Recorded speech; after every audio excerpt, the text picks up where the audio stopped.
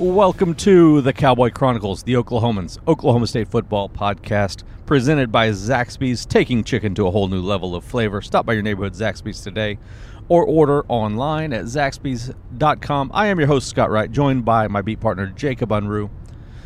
Jacob, we have survived the open week. We're rested and allegedly rested and ready to go for Baylor week here. The key is, can we survive the return to football? That's the key. It was nice to have a little bit of a break. Didn't feel like it didn't last long enough. It was like summer vacation when you were in elementary school. Like, it goes by way too fast. But here we are. It's game week again, and we're back. Got a special guest later, Adam Cook from CTV in Edmonton, Alberta, Canada. Who you're talking about? Who has known Chuba Hubbard for a good long while. Got to know him starting in his sophomore year of high school at Bev Facey Community High School there in Sherwood Park, and so he offers some interesting insight. I spoke with him earlier. I don't want to act like it was live because it wasn't. I spoke with him earlier today. He reached out to me to join him on Canadian television, which was a blast. I assume. So you're saying next week I'm going to be hosting this podcast alone? Oh, because you're going to be Canadian TV star. I'm going to be in Edmonton, and I'll be a superstar on Canadian sports television, I'm sure. Sweet. There's no doubt in my mind. No, Sweet. Not one single doubt. All right, well, let's jump into it. We got to visit with the players, first time since post-game at Texas Tech. It was nice to get to talk to the guys. They seem to be in a good frame of mind right now, I think. Yeah, they were pretty relaxed. Yeah, it was a relaxing evening. It was very windy and in the bowels of Boone Pickens Stadium. It was an odd, kind of eerie, like Halloween. Yeah, it was very, very Halloweenish under there with the wind kind of whistling through under the rafters of the stadium. So it was a strange setting, but it was good to get to talk to the guys. I know you visited with Bryce Bray. You also wrote about Hunter Anthony earlier this week. The offensive line, maybe one of the bigger questions going into this homecoming game against Baylor on Saturday. Yeah, we've seen the last two games. We saw two different alignments for this group. You've seen guys bounce around. Hunter Anthony has played two different positions: right guard, right tackle. Bryce Bray's played both tackles, played right guard. You've got these guys bouncing all over the place, trying to find the right formula with some injuries. Tevin Jenkins returned, obviously, against Texas Tech, but Dylan Galloway is still questionable this week. Yeah. Gundy acted yesterday like he was getting closer. Said he was hoping to get him in this Saturday, but wasn't sure. So that kind of leaves things still a little shuffled there. And we asked Bryce, how he's dealt with it, and he didn't really seem too bothered by it. He said, I'm just, I could do anything I need to do up there and make it work. And he's, he seemed to adjust well. And I asked him, I said, did you, because he was going into camp, to play a different position, and then all of a sudden he comes on the depth chart at a different spot too. And I said, was that with this in mind, this scenario? He said, no, we didn't have any injuries in mind. Like, well, that's not what I'm asking necessarily, but it was the benefit of a fall camp for him that he did play multiple positions in camp and learn it. Right. Yeah, because there was a while there early in August when I thought he was going to be the starting left tackle for this team. I thought that might be the route that they went, and when he popped up on the depth chart at right guard, I was a little surprised by that. I understood it once I kind of took a second to compute everything and realized that this is the best five, and that's what you want out there. So that right guard position is going to be, I think, the one that I'm most curious about on Saturday. If Galloway comes back and you've got Bray there, how does he handle being back in that spot after 2 games away from it? If Galloway is not back, is it Hunter Anthony? Is it Rye Schneider? Is it a combination of the two rotating like they did against Texas Tech? And regardless of who it is, how do they hold themselves up? Because this is a pretty stout Baylor defensive front. They got 23 sacks. Yeah, already. OSU has 8. Mm-hmm. It's there's a huge difference right now in this pass rush between these two teams. Baylor's doing with a 3-man front, which is fascinating in itself. But they've got a nose guard, and I'm blanking on his name, and I just wrote about him the other day. He's already got like 8.5 sacks, I think. Right. Himself, and that's impressive. Yeah. And they're coming in there, and they're going to rush. They're gonna find a way to get to the quarterback. And Spencer obviously is mobile, but it's going to be interesting to see how this line. Do they go back to what they did against Kansas State, that alignment that worked so well with Chuba then? Right. Or do you go back to Texas, stick with Texas Tech plan that didn't seem to really work too well? Yeah, and you've got to assume that Baylor is going to copy a good portion of what Texas Tech did in its pass rush to try to get to Spencer Sanders. So that raises some questions in how you've got to attack this as well, and who you're most comfortable with being out there. And Hunter Anthony is an interesting kid. I think he's going to be a really talented offensive lineman. I think getting shuffled inside was a little bit tricky for him. Yeah. For that first game to do it off of, he goes through the whole process of, okay, you're getting ready to make your first college start, comes out, plays well at right tackle. Then a week later, boom, you're at a different position, one that I don't know how much he's ever played. I mean, he was never a guard from any time that I remember in high school. No, definitely not. Now, the funny, interesting thing about that was when I talked to Tuttle coach Brad Ballard over the weekend about Hunter, he said he actually thought Hunter would be moved to right guard right away in college. Or that's to guard, interesting. In general, to a guard spot. He said that he thought that he might struggle with some of the edge rushers, the speed. He said, but he plays so high that he has to play him a tackle, and he's strong enough and big enough, right? Obviously, so he said he wasn't surprised to see him at right guard, but he also thinks that he could play tackle too. So he's he could see either way. Yeah, that's interesting. Chuba Hubbard, we visited with him this evening. He was in a good state of mind. Talked a lot about the offensive line and how hard they're working, and how that motivates him. He's a very team oriented guy, and you could see that he really appreciates what those guys are doing in front of him. That, I think, is an area where Oklahoma State could have an opportunity to really do some things. Not necessarily because of Baylor's defensive line, but because of the linebacker situation with Clay Johnston out and the shuffling that's going to go on there. Now Terrell Bernard moves into the middle linebacker spot. And how does that change things there? That whole dynamic. You talk about stats. Clay Johnston had 58 tackles through 6 games. Wow. Terrell Bernard was second on the team with 30. I mean, this is a major loss for the Baylor defense in a lot of ways, not just from production, but he's a guy that moves well sideline to sideline and impacts a lot of plays that he doesn't even make, and he's, from all sounds of it, a defensive leader for this group. So it's a really big deal, and I think that it could open the door if Oklahoma State is able to take advantage for another big day for Chuba Hubbard. Absolutely. We can't say good enough things about Chuba, to be honest. And opens the door for him. I think it opens the door for Spencer to have a big day with his legs and making some plays there. I'm still wanting them to get Tylen involved more. I feel like we haven't got to talk about Tylen a lot lately. Yeah. Which is kind of weird. You have one of the best receivers in the country. We feel like we haven't talked about him much. Right. It's at least not since about the Texas game. It feels like Tylen's still good, everybody. Yep. He's still good. He is. But setting up things for after the break when I visit with Adam Cook. I know you've done radio in Canada. I went on via FaceTime this TV station with Adam Cook. Chuba Hubbard is ridiculously popular in the Edmonton and Alberta area right now. It's pretty crazy what things are like from a media perspective and how he's being viewed, and a fan perspective up there. It sounds like it really is. Like I think what was it, 2 weeks ago? OSU had a 10 or 11 Canadian media outlet request to get Chuba. They were supposed to do a conference call with him at one point, right? With just Canadian outlets, which I thought was fascinating. Yeah.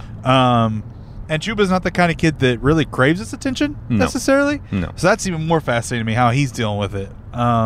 He's good for it, though. I mean, he handles everything really well, it seems like. But it's cool to see a kid who grew up playing Canadian rules football, 12 players on the field, things like that, getting this attention for American football.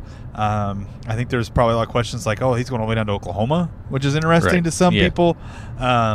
We're so far away from Canada, obviously. But they're eating it up. I talked to those people. They're trying to figure out, what are his odds for the Heisman? What are the odds for the Heisman? And right now, obviously, they're not great, but they're still there, and there's still interest there. Yeah, absolutely. And I won't spoil any of my interview with Adam Cook. I'll let everybody enjoy that. But he had some fascinating things to say about that, and kind of the landscape of high school football and the understanding of college football in America from the Canadian perspective. So with that, we'll take a quick break. My interview with Adam Cook of CTV in Edmonton, Alberta, coming up next on the Cowboy Chronicles, presented by Zaxby.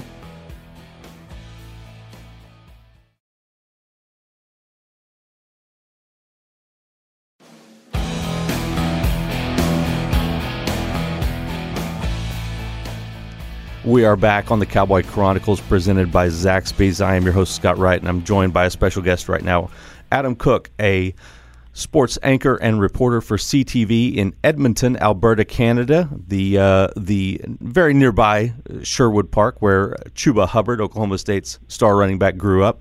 And Adam, you've known Chuba for quite a while, haven't you? Yeah. We first kind of ran into him. I think it might have been when he was in his grade 10 year, so he's just starting out high school, and he was he kind of just he came onto the football scene. He stormed onto the football scene, but what was really kind of impressive for us was the fact that he was a nationally ranked sprinter as well, and he had top-notch speed on the track and on the football field. So he was a fantastic two-sport athlete right off the top, which is really extremely rare in this neck of the woods. So he's been in the spotlight for a very long time. What was Chuba like? We see him in glimpses up here now as a third-year college student. What was he like back then? What kind of kid was he? He's always been very soft-spoken and not very. He doesn't like the spotlight too much or the attention, and it's such a contrast to how he plays the game and just how fast he was on the track. I mean, most athletes with that kind of skill and talent at a young age, I mean, I think the ego perhaps gets the better of them. But Chuba, he's never been like that, and he's quick to kind of, thank his coaches, thank his teammates, but he's really, really always been like that. And even last year, he was on a break. He came up around Christmas time, and one of the first things he wanted to do when he got back into town after seeing family and friends was get back to his old high school and just kind of hang out for a few hours. And that's exactly what he did, which was pretty amazing. And I mean, just the reaction to this kid coming back into the school, it was fascinating. It was just kind of weird to see the reaction of the teachers and his former coaches that were all there for his National Signing Day, and they were just thrilled to see him. But he's just a really good kid and very soft-spoken, the stereotypical Canadian, and I think that has a lot to do with how he's been brought up.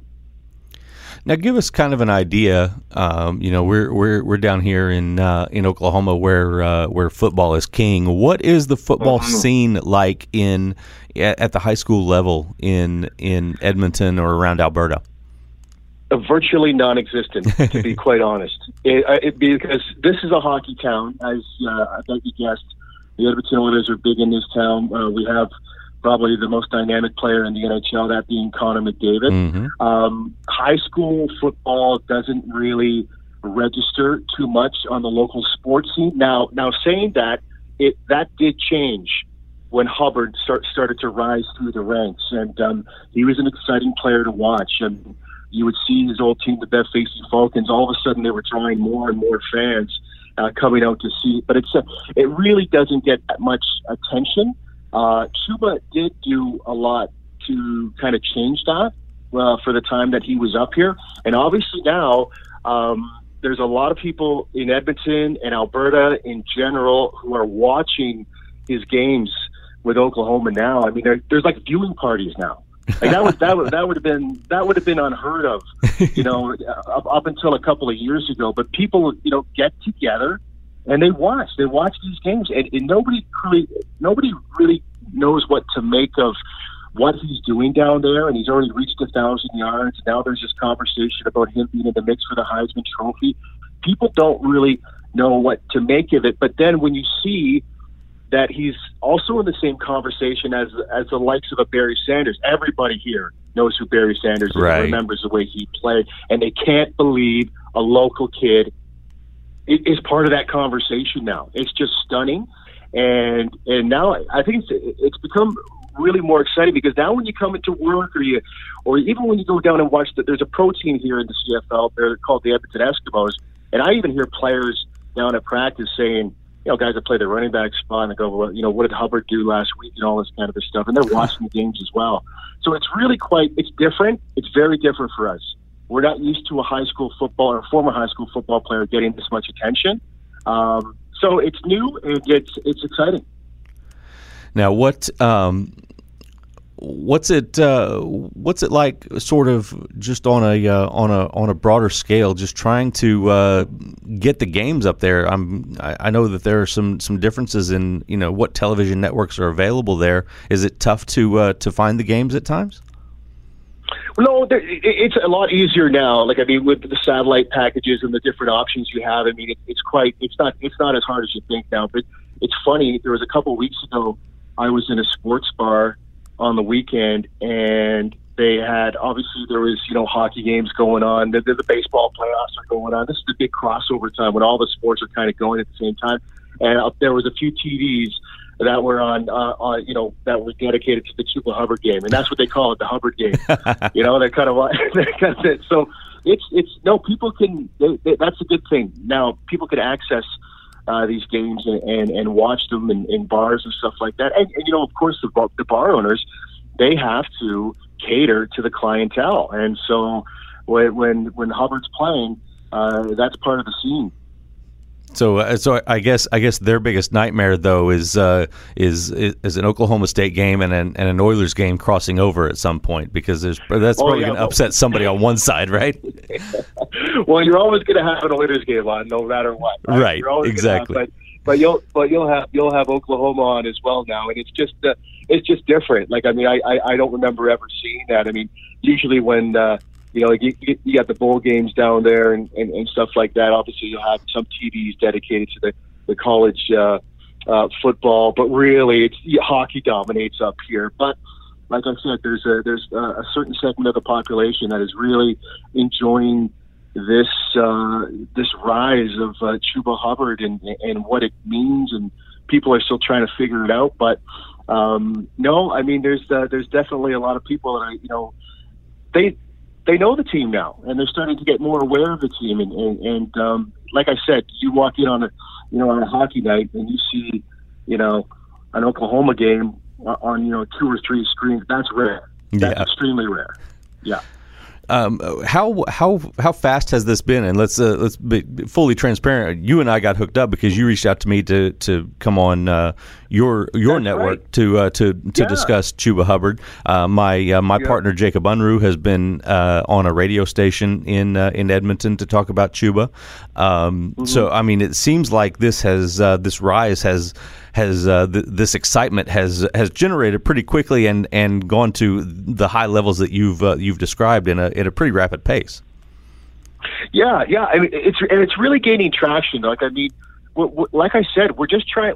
That's why I wanted to talk to a guy like yourself, who covers football, and football down there is obviously at a completely different level than what it is up here. So we're trying to gain some perspective on how Chuba's being received, what it means, and all that kind of stuff. But it's actually stunning that we're talking about college sports in the States, because there's a lot of people up here in Canada that enjoy watching the big events, the big games. But if a couple of years ago, if you would have said, "Hey, did you see Oklahoma play on Saturday?"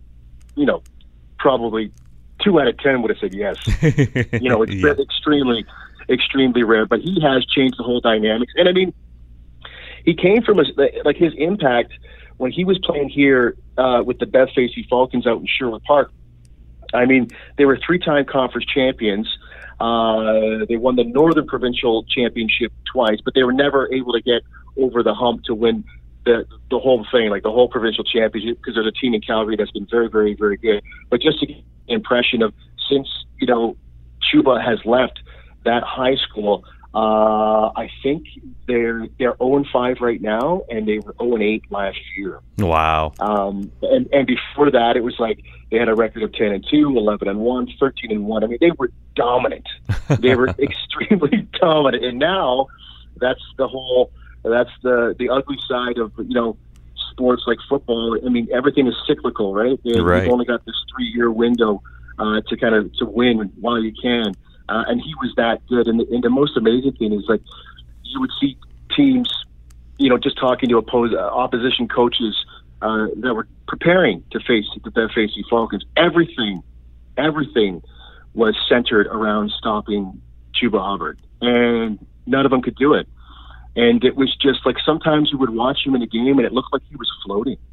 Like, he wasn't really. I remember going to one of his games and we're in the stands and we're shooting on a day. I go, yeah, he's fast, but he doesn't look that fast. And then I got field level and I was like, oh my God. Like, it was just, he was so smooth, so smooth. And like, it was hard to kind of get a really accurate impression of how fast he was moving unless you got field level. And at field level, it was like, okay, I get it. He's amazing. Yeah, absolutely. You're exactly right. He just glides when he runs, and you know, even though he's bulked up now and has to be more physical and do things, but when he gets in the open field, you know, you see those track skills really come out in the way that he takes off in the open field. So, the last thing I'm just randomly curious about, what was it like when you started realizing sort of the magnitude of his recruiting while you guys were covering him, and you know, started hearing the names of the programs that were actually interested in this kid, you know, Alabama being the probably the biggest of the group, being that they've won so many national titles here lately. What was it like kind of familiarizing yourself with that, and how big of a deal that was becoming?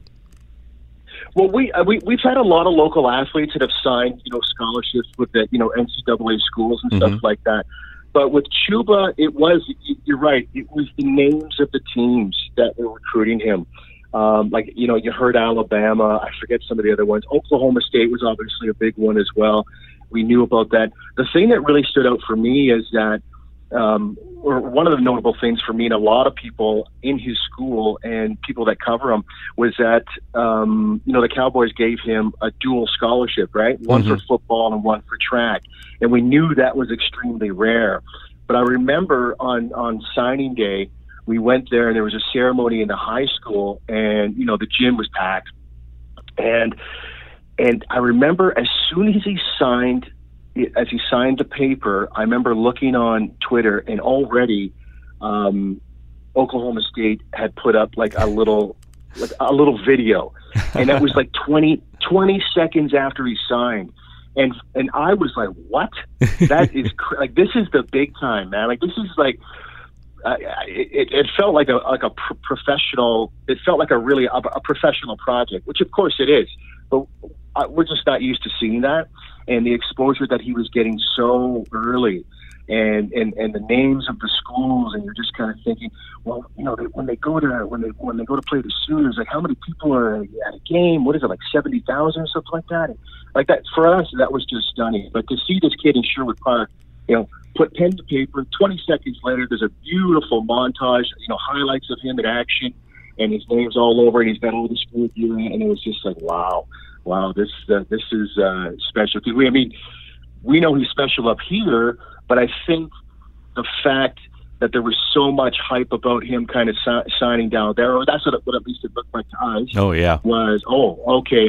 That this is, you know, confirmation that he's a special athlete, and, you know, and the fact that those big schools were going after him, that was just like, okay, all right, now it's he's reached another level. Yeah, he was. He's definitely. It was definitely a big deal down here. I know for Oklahoma State when they landed him. So, well, listen, Adam, thank you very much for taking some time to join me here. Again, Adam Cook from CTV, a sports reporter and anchor on the television station there in Edmonton, Alberta, Canada. We'll take a quick break and be right back on the Cowboy Chronicles, presented by Zaxby's.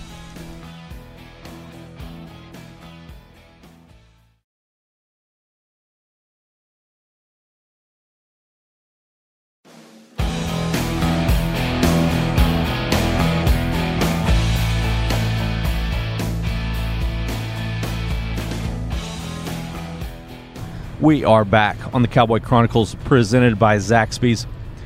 Once again, really appreciate Adam Cook from CTV in Alberta, Canada, coming on with us to talk about Chuba Hubbard and sort of his insights from what Chuba was like as a young guy, what football was like in Canada, or is like in Canada. Some really entertaining stuff from him on how big a deal Chuba Hubbard is in the Edmonton area. All right, Jacob, let's wrap this thing up with a few more thoughts from tonight and looking a little bit ahead. Now, we do want to remind you we will have our end of the week podcast with the mailbag segment. So be sure and get at us on Twitter at Scott Wright OK, at Jacob Unruh. Email if you want to as well. But plenty of ways to get in and be a part of the show. So get to us with that so we can dive into all the questions that you've got for us in our mailbag segment at the end of the week. Someone tweeted at us so we thought we were too soft on the grades last podcast. Yeah. Justin thought we were a little soft with our grades, so we were a little too easy on guys. We'll see how it balances out. We might come back around with a 3/4 season update in the next bye week and see how our grades have changed at that point. One guy we got to speak to this evening was AJ Green, and he talked a lot about last year's game at Baylor and the Denzel Mims touchdown catch right in front of him. Literally he was reaching around Mims trying to knock the ball out. It was and then Mims came down on top of him. I thought Green had maybe sustained a concussion in the whole collision, but no injury. But he was just so distraught over having lost the game for his team that he was. I saw him having to be helped off the field after that game was over, which is why I thought he was injured. But it was a moment that has been imprinted in his brain. He said he replayed that play. He's always got it in the back of his mind. It's a play that motivates him, that drives him, pushed him through off-season workouts, all those sorts of things. This is a guy that has really developed into a pretty talented cornerback over his 3 years as a starter. I think he has a chance to go make some money in the NFL and do some special things. But this is going to be a good test for him because Baylor, not just Mims, they've got a lot of dudes at receiver that can do some damage. Yeah, you and I were texting about that Saturday during the game. I said, man, Baylor receivers are impressive. Yeah. It's like every time I looked up, it was a different guy who looks the part and caught everything and moves really well. And I thought, man, it's going to be tough on OSU secondary. Yeah. But I know we graded them out pretty high on the secondary, but I think the secondary's been really impressive this year overall. AJ Green and Rodarius Williams both have been, I think, really big strengths because you don't notice them much. Right, exactly. And that's good for AJ. Did he talk a lot about the motivation for this? What did he say on that? I know you're right about that, so I don't want to give everything away. But no, it's absolutely fine. There's a big motivation because of last year, because they know that this is a team with some really talented outside receivers that they're gonna have in their face every snap. Last year Charlie Brewer didn't even come in the game until the fourth quarter, or right before the fourth quarter started. And so they know that they'll have him for the entire game, barring another injury. But so that's a difference this year. And Brewer is a different player this year. He's really improved and has shown that he can hurt guys in a lot of different ways.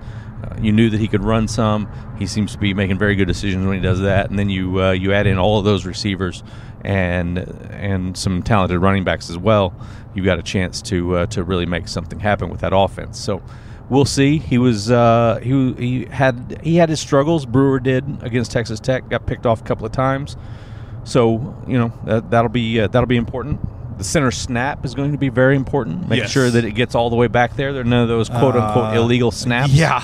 Where the center just snaps the ball up to his butt and drops it. That was snaps. Not a good call. That's one of the worst calls I've maybe ever seen, and that's including a whole lot of high school football games that I've covered. Yeah, that was a bizarre situation. I haven't seen a lot talked about on that, to be honest, which is kind of shocking to me. But I was not. That was bad. Yeah, I mean, obviously the Big 12 reached out pretty quickly. It sounded like to Texas Tech to clarify that the wrong call was made. Not much you can do about it at that point. It's not. We're not going back and replaying anything. So, I was asked by some OSU folks, who brought up their Central Missouri game from a few years back, and I still put that call higher than the Central Michigan? illegal. Central Michigan was still a worse call. Yeah. Than this one, but definitely.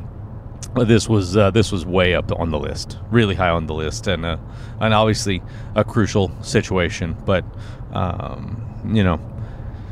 Texas Tech took the high road, and I think Matt Wells said all the right things, and all of that. But hopefully we won't have that issue this week. Let's just move on and exactly play some football, right? Exactly. Rather not have to deal with officiating issues or pregame penalties or any of the other bizarre things that what a happened week in the over Big 12 with half the conference off. Right, exactly. It was a little odd. So things went a little haywire. But big weekend this weekend, Oklahoma State. It's a weird game. You can almost see from each team's perspective how they could feel like the underdog in this game. Mm-hmm. Because, I mean, obviously Baylor is ranked, undefeated. But they're not favored. They're not favored. So they have reason to consider themselves the underdog, whereas Oklahoma State is 4-2, not receiving any votes in the poll, but they are the favorite by the point spread. So it's a really strange situation. So what do you think's going to happen? Oh, I got no clue. I got no clue at all. Me either. I don't know which OSU team's going to show up. Yeah. I rode that roller coaster last year trying to figure out which team was going to show up.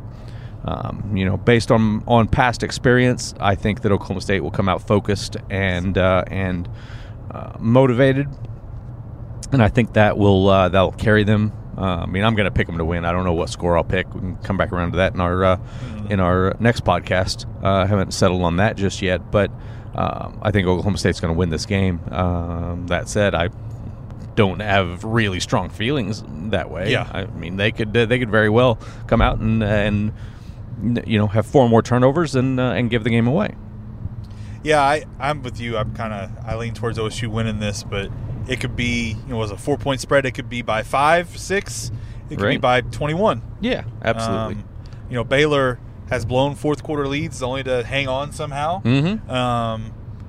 Last 2 weeks they get off to slow starts, so they can put themselves in a hole real fast against OSU's offense. Yeah, and they don't want to do that, obviously. But it could be the other way too. OSU come out with a slow start somehow, right, and put themselves in a hole like they did against Texas Tech, and not be able to get out of it. And so, I don't know, but I'm with you. I think they're going to be motivated because I think coming off a bye week really helps them. Definitely. Gain even more motivation. They have 2 weeks to sit on the loss, and that stings. And so I think they're going to be in good shape. I don't buy into the theory that certain things like homecoming necessarily motivate a team, but it brings a lot of good energy into the building, and I think that has a positive impact.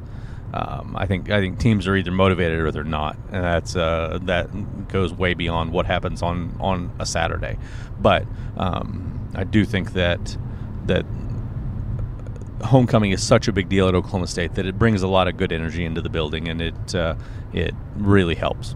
So I was going to say, I feel like OSU's homecoming is so different, though, that it is. They can kind of feed off that. Yeah, maybe a little bit, because it's just absolutely, different. Absolutely. I mean, it's a bigger deal than I've seen anywhere, including high school level. I mean, high schools go all out about homecoming, but they have parades too.